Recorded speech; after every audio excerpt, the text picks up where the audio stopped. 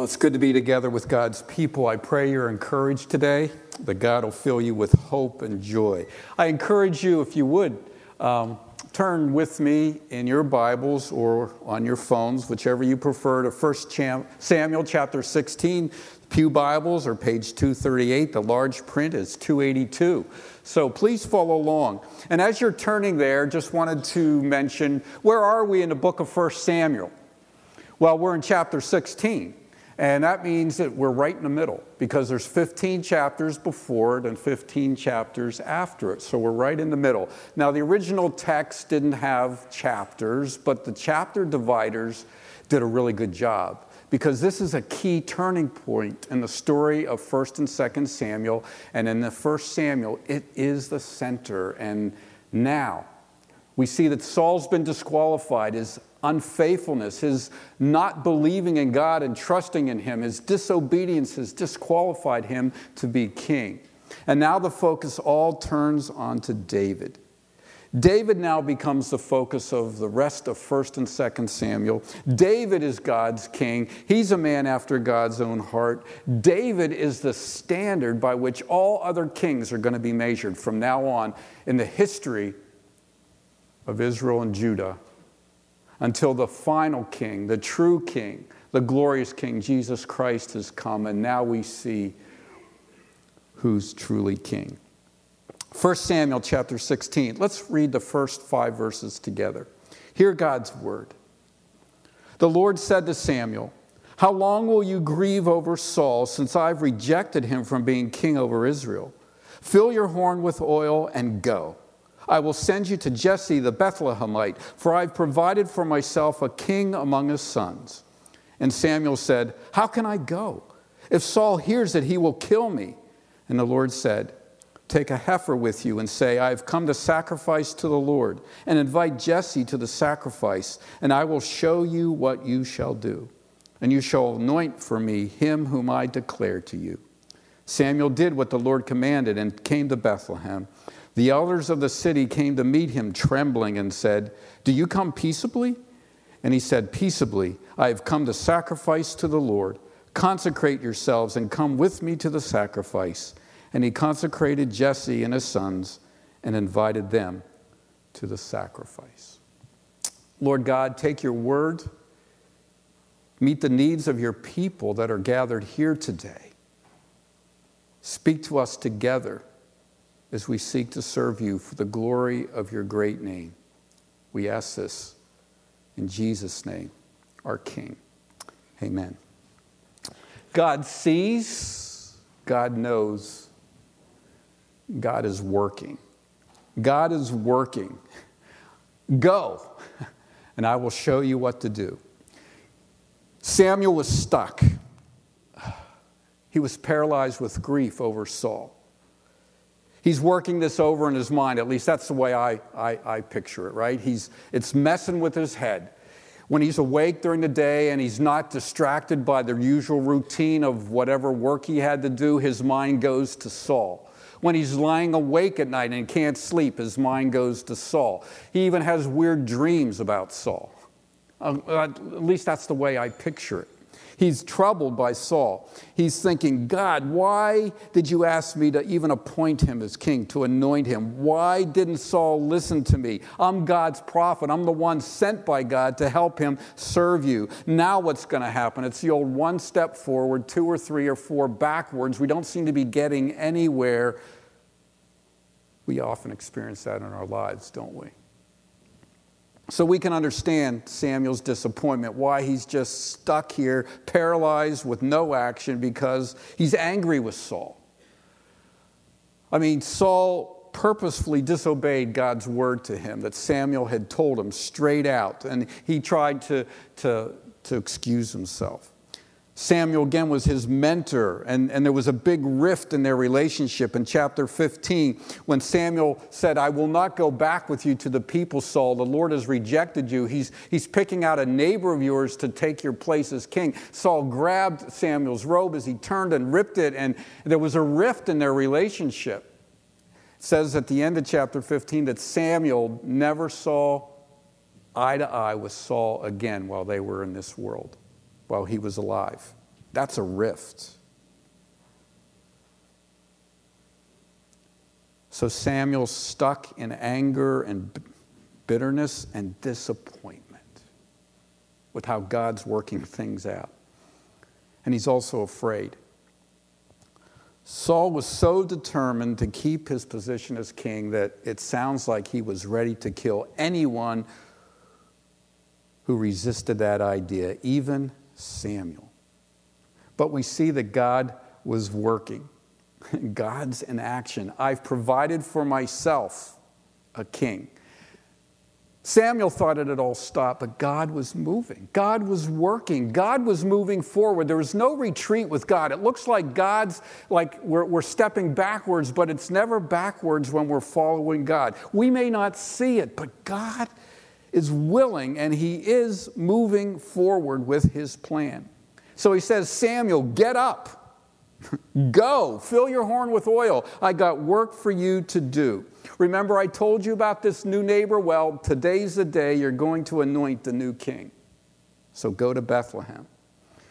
I love this picture too. When Samuel comes to Bethlehem, the elders come out all afraid. Like, are you coming peacefully?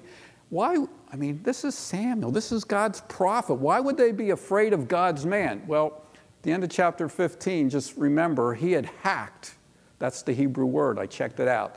The NIV says killed, but no. It says Samuel hacked Agag, the king, to pieces. He was angry. Now, there's a beautiful picture of Jesus holding lambs back there in the stained glass window, and that's a beautiful picture of our Good Shepherd. In my dark sense of humor, I've often wondered why I've never seen a picture of Jesus overturning the tables and whipping people in the temple. If that was memorial in my name, if my name was, he must have been an angry guy. Wow. You don't turn your back on God. You don't disobey God, Agag. You don't take lightly this God who created you for service. So the elders were rightfully afraid. Maybe Bethlehem was a center for sheep and shepherds. We know that at least when Jesus was born. So I don't know if these guys in the city had stolen some of those sheep that they weren't supposed to take from God when they killed all the Amalekites. So maybe they were a little afraid. But from now on, you know what's neat? The name Jesse and the tribe of Judah and Bethlehem would be forever in the minds of God's people as the place where God's king came from and would come to. What does God do when his chosen ones like Samuel run out of hope? And we're stuck. When life is overwhelming us and we're only seeing loss and feeling disappointed, what does God say to us? What has God said to me? He said, I will show you what to do. And the I is in the emphatic position. I will show you what to do. I have this. I showed Abraham what to do. I showed Moses what to do. I showed Deborah what to do. I showed Gideon what to do. Samuel, I'll show you what to do. Go.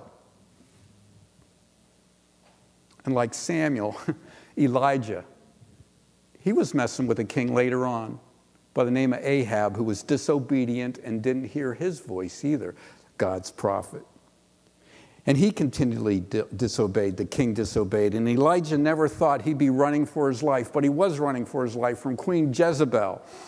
Elijah was surprised when he ran away and God fed him and nourished him and gave him rest. And he said, I'm not done with you, Elijah. Elijah said, I'm done here. Lord, take me. And God said, no. He spoke to him in that still small voice and said, I got work for you to do. God was going to work more miracles through Elisha, be more gracious to disobedient Israel, the kingdom of Israel, than through Elijah's ministry. It's amazing. God is always working. He was working. He is working, and it will never stop.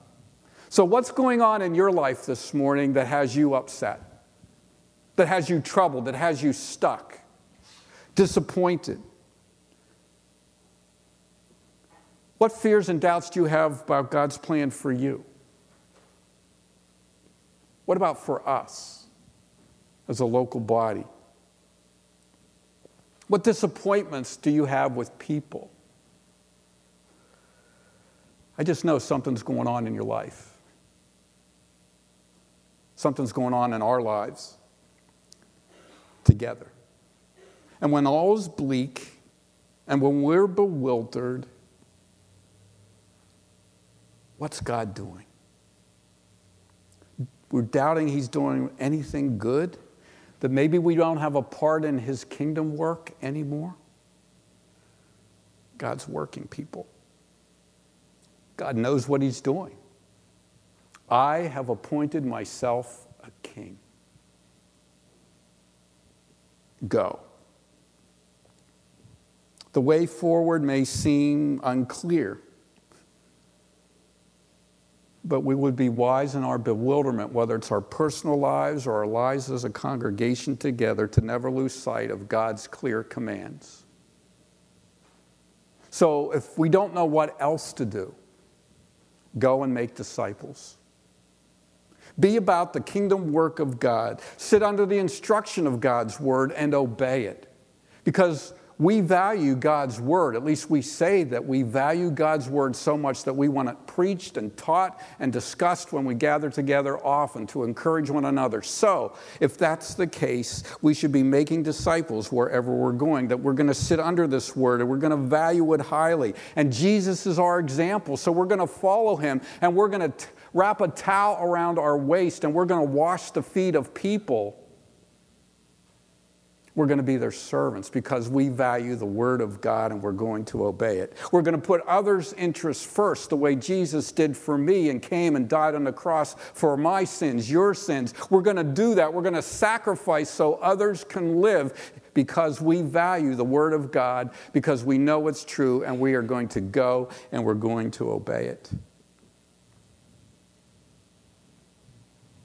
What must we do to be doing the work of God? That was the question they put to Jesus. And in John chapter 6, he said, "This is the work of God, that you believe in him who he has sent."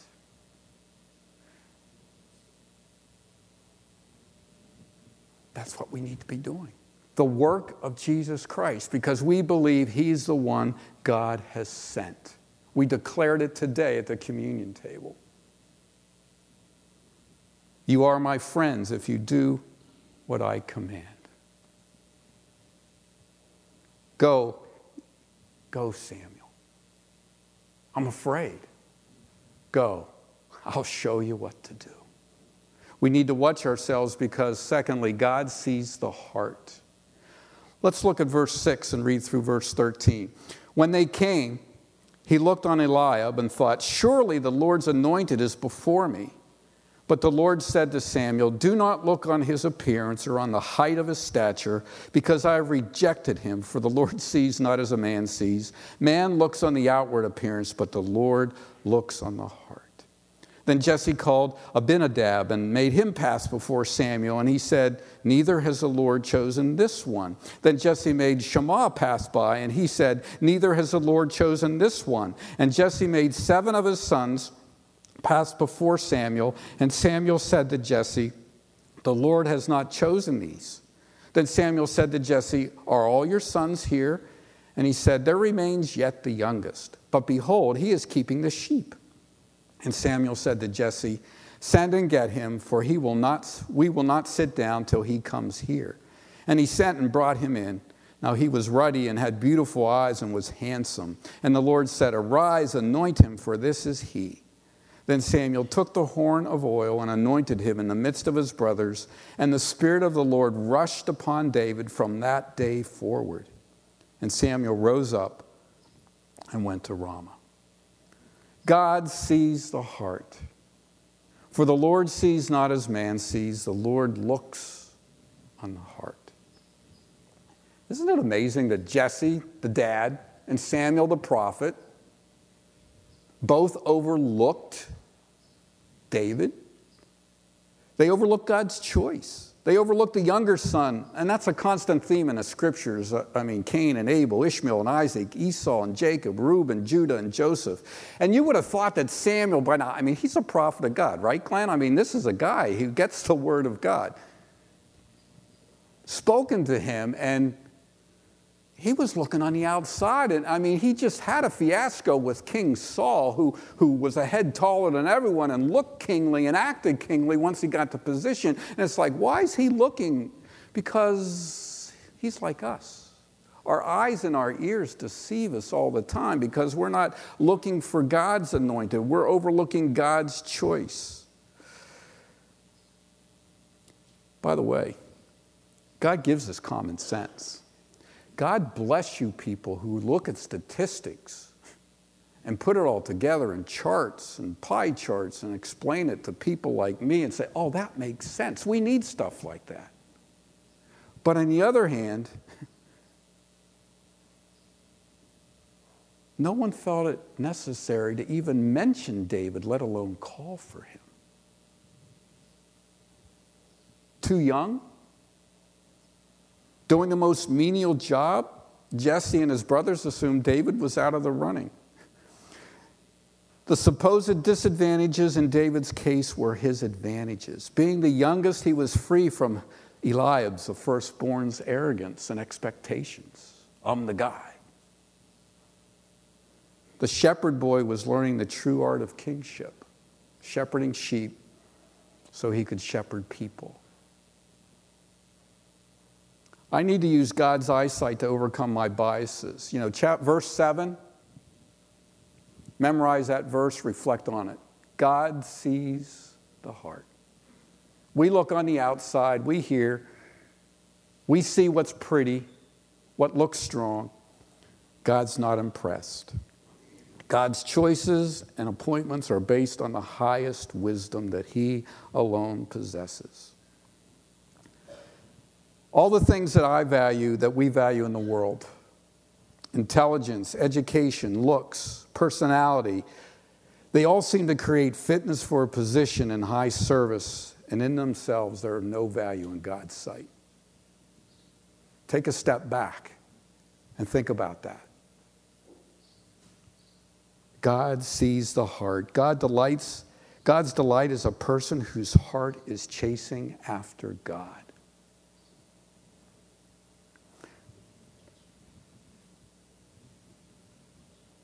Skip that one. Who could it be among us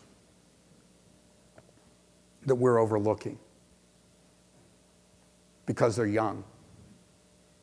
Because they don't look right. They don't talk as well. They don't have the degrees. It could be teenagers. It could be a child. It could be a woman, a man. And God knows their hearts, and He wants us to see what God sees in the heart, and He wants us to encourage them.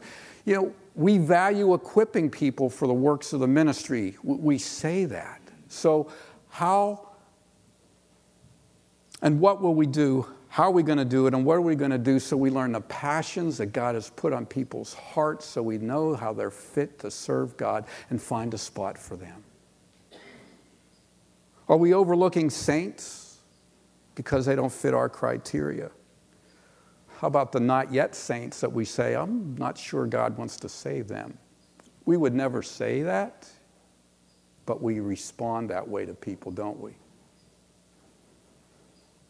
Lord, help us not to overlook these people, because I don't want me, I don't want you, I don't want us to miss out on the very people God is sending to us to help us do the work of the kingdom.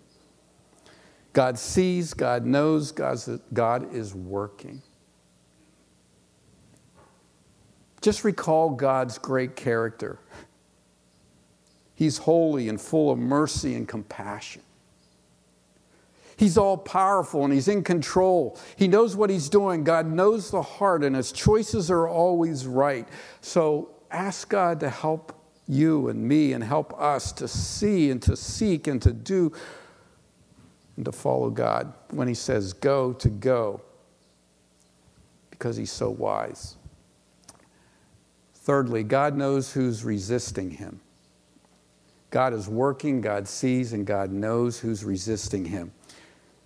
Let's read verses 14 through 17. Now the Spirit of the Lord departed from Saul, and a harmful spirit from the Lord tormented him. And Saul's servant said to him, Behold, how a harmful spirit from God is tormenting you. Let our Lord now command your servants who are before you to seek out a man who is skillful in playing the lyre, and when the harmful spirit from God is upon you, he will play it, and you will be well. So Saul said to the servants, Provide for me a man who can play well, and bring him to me.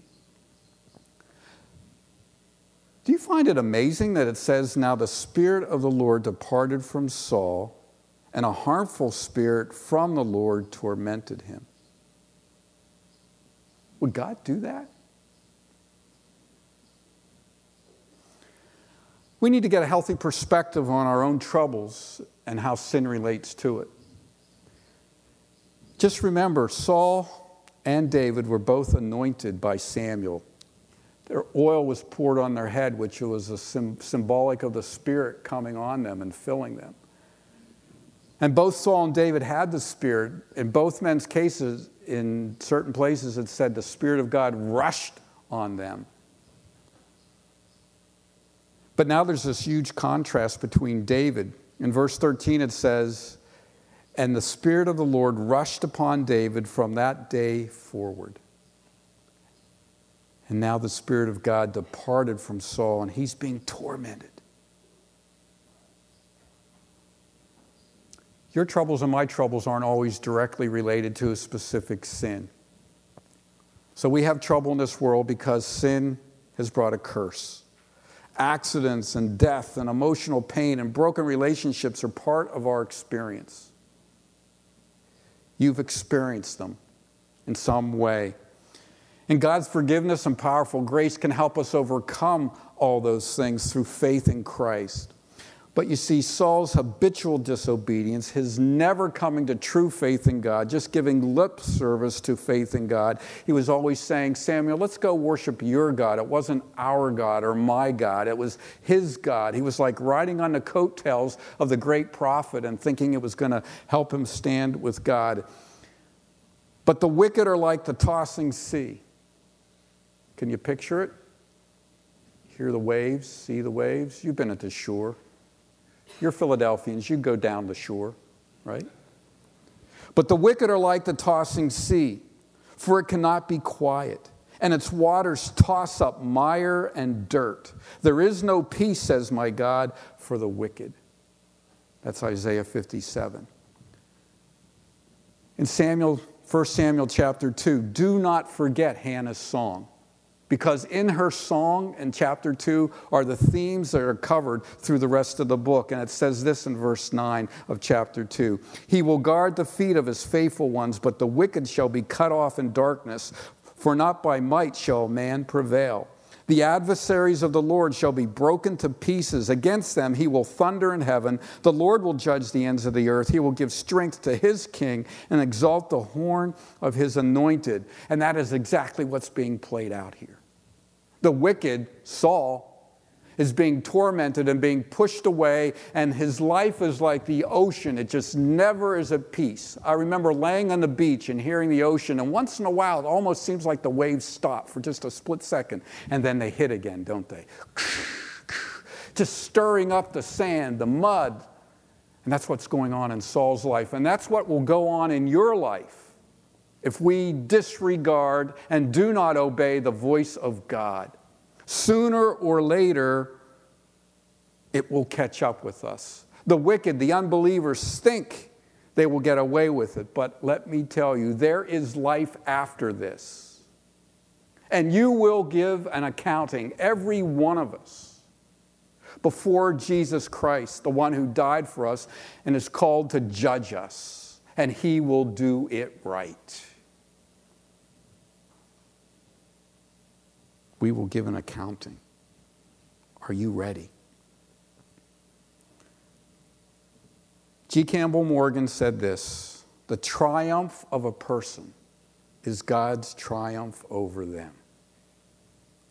Those who walk by faith with God will share in the joy of his victory, and those who resist the Lord will share in the wrath of his victory. You can share in the joy of God winning, or you can share in the wrath of his winning. Jesus said, "Come to me, all you who are labor and are heavy laden, I will give you rest. Take my yoke upon you and learn from me, for I am gentle and lowly in heart, and you will find rest for your souls. Not the ocean waves, but you will find rest for your souls. For my yoke is easy and my burden is light." And Saul was rejecting Jesus' yoke, so to speak, God's yoke. He was resisting it. He was refusing it. He valued his kingship and standing there over being in relationship and his standing with God, and he lost his soul, and his life would be in turmoil. Saul, David, you and me, and the Holy Spirit. God gave him another heart when the Spirit came on Saul. David, it says, the Spirit rushed on him, and from that day forward, the Lord was with him. That's an interesting phrase, the Lord from that day forward. Both Saul and David had qualifying characteristics. They were both described, and we're going to read that in the next few verses, about being qualified, the looks, the sharpness to be king. They were leaders of men. But the difference was that Saul's heart and relationship with God was never mentioned. He never had a relationship with God. It was never characterized by him that the Lord was with him. Read this incredible true news story. Let me just read it. There was a hospital supply corporation that falsified its annual report so that the stockholders would think it was being more profitable than it really was. Happens all the time, right? So an auditing firm came in, but the company manipulated its inventory and moved the same goods to whatever warehouse the firm was inspecting. So when the fraud was finally discovered, the corporation sued the auditing company because they didn't discover the fraud soon enough. Isn't that crazy? We're guilty, but we're suing you because you didn't find it. We tried to hide it, and you didn't find it fast enough, so we're suing you. You didn't do your job well. Some people will never admit their guilt. And that's what Saul was doing. Never admitting his need, that he was a sinner that needed salvation, that he wasn't obeying God. He didn't ask for God's mercy. In John chapter 3, got to go down this bunny trail because it has to do with the Holy Spirit. Jesus was talking to Nicodemus, one of the teachers, one of the Pharisees. He should know about the Holy Spirit. Jesus had an expectation that Nicodemus would understand how the Holy Spirit comes on a person and enables them to believe, but Nicodemus didn't get it. We read in John chapter 3, beginning at verse 3, and Jesus said, "Truly, truly, I say to you, unless one is born again, he cannot see the kingdom of God." And Nicodemus said to him, "How can a man be born when he is old? Can he enter a second time into his mother's womb and be born?" And Jesus answered, "Truly, truly, I say to you, unless one is born of water and the Spirit, he cannot enter the kingdom of God. That which is born of the flesh is flesh, and that which is born of the Spirit is spirit. Do not marvel that I say to you, you must be born again. The wind blows where it wishes, and you hear its sound, but you do not know where it goes or where it comes from. So it is with everyone who is born of the Spirit." Nicodemus said to him, "How can these things be?" And Jesus answered, "Are you the teacher of Israel, and yet you do not understand these things?" So what is it the Spirit of God needed to make Nicodemus understand? "And as Moses lifted up the servant in the wilderness, so the Son of Man must be lifted up, that whoever believes in him will have eternal life. For God so loved the world that he gave his one and only Son, that whoever believes in him should not perish but have eternal life. For God did not send his Son into the world to condemn the world, but in order that the world might be saved through him. Whoever believes in him is not condemned, but whoever does not believe is condemned already, because he has not believed in the name of the only Son of God. I cannot believe that unless the Holy Spirit helps me. I cannot follow and obey Jesus Christ unless the Holy Spirit teaches and guides me. That's God's work. But then I have to believe. I have to receive it. There's this other side to it that sometimes we have a hard time connecting. It's a work of God, and yet I must believe it. And when I believe that, if we receive that to be true, listening to the Holy Spirit, then God will come in. His Spirit will fill your life. He will rush in on you, so to speak, and permanently reside with you and carry you on. That's the promise of the new covenant. God writes his law in our hearts. So when Peter preached in Acts chapter 2 and he said, Jesus, the one you guys rejected, you crucified him. Well, he's the Christ. He's the Messiah. Well, what should we do? They said, we've killed our Savior. We've rejected the one God sent to save. We're really in trouble. And Peter said, change your mind about Christ. Repent. Turn from your old way of thinking and turn to Christ, and you'll be baptized. You'll receive the Holy Spirit.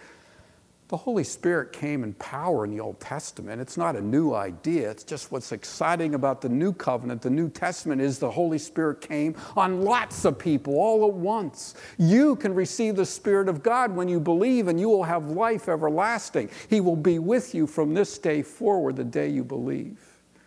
That's the gospel, the good news. Saul experienced the power of God in his life, and yet he never surrendered fully to it. He was close to Samuel, who told him the word of God. He was used by God with the Spirit's power, but he never confessed his need and surrendered to God, like Judas, one of the 12 disciples. If you are here today and you've heard the gospel, the good news of the kingdom, then you are without excuse before Christ. If you've seen the transforming work of God in other people's lives who are followers of Christ, and you've shared in their fellowship and enjoyed the blessings of being around God's people, but you have not made their faith your personal faith, if you have not received and believed and experienced the joys of Christ yourself, but have refused to trust him, then John 3:17 and 18 are for you. Whoever believes in him is not condemned, but whoever does not believe is condemned already. Believe and God will forgive you. Finally, fourth point, God is working. God is working. He sees the heart. He knows who's resisting him. It doesn't surprise him, and he's always being gracious and giving out his word and leading people to himself. And God is working and placing us in places of service. For the theme verse of this section, I just have, and David came to Saul and entered his service. Let me just read the ending verses of the chapter, if I can get back there in my Bible real quickly. Beginning at verse 18. One of the young men answered, they're looking for a lyre player, an instrument player. One of the young men answered, behold, I have seen the son of Jesse, the Bethlehemite, who is skillful in playing, a man of valor, a man of war, prudent in speech, and a man of good presence, and the Lord is with him. Therefore Saul sent messengers to Jesse and said, send me David your son, who is with the sheep. And Jesse took a donkey laden with bread and a skin of wine and a young goat and sent them by David to his son to Saul. And David came to Saul and entered his service, and Saul loved him greatly, and so he became his armor bearer. And Saul sent to Jesse, saying, let David remain in my service, for he has found favor in my sight. And whenever the harmful spirit from God was upon Saul, David took the lyre and played it with his hand. So Saul was refreshed and was well, and the harmful spirit departed from him. God's way to leadership is through serving others. Just let's not forget that. What a story. David's the next king, and King Saul doesn't know that the next king's in his service. He's in his court. He's one of his armor bearers. And he's loving this guy for a little while. And we know that Saul wasn't the easiest boss to work for. That's going to be, read ahead if you haven't already. He needed David, but would soon see him as his enemy. Would David treat and honor God's anointed one, Saul, as he should? Would David use Saul's wickedness as an excuse to return evil for evil, treachery for treachery? What would David do, this man of God after God's own heart? What characterizes me in my difficult relationships? There's a constant in Christ's body, no exceptions. There's no one here that gets, you're too important, so you don't have to serve like Jesus came and served you. You're too important. Tongue in cheek, folks, okay? David's going to learn obedience by trusting in God as he served Saul and ran for his life from the king who turned on him. Moses learned it in the wilderness. Joshua trained beside Moses. Jesus learned obedience, living in this world and resisting evil, so he knows what it's like. Let me just say this. I know I got to close. It's time to go. Have you ever thought about if you've resisted service because you thought you were beyond that? And you're missing out on God shaping you into a more holy, more loving person who's chasing after God's heart. God is working. Let's make it personal. Grace Chapel, He has work for us to do. So go. Go where God tells us to go. See it and move with Him. God sees your heart.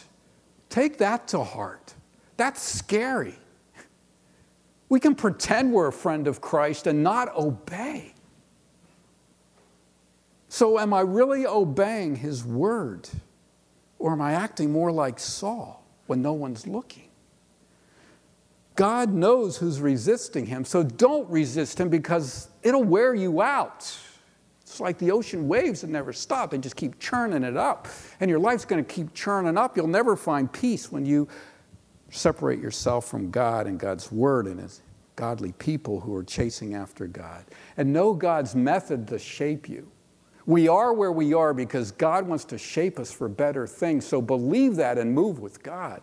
Do not resist it, but let Him shape you as you serve your brothers and sisters and the lost. Let's pray. Father and God, your word is so true. You have this story here for us to learn, to know, to understand it so that we can serve you, so that we can be people who are chasing after your heart. Spirit of God, convict us when we are pretending. Lord, convict us so we turn to you alone for our salvation. Speak to our hearts and meet the needs of them spiritually wherever they are. You see our hearts. You know us. Do your great work of mercy and forgiveness in us, we pray. In Christ's name, amen.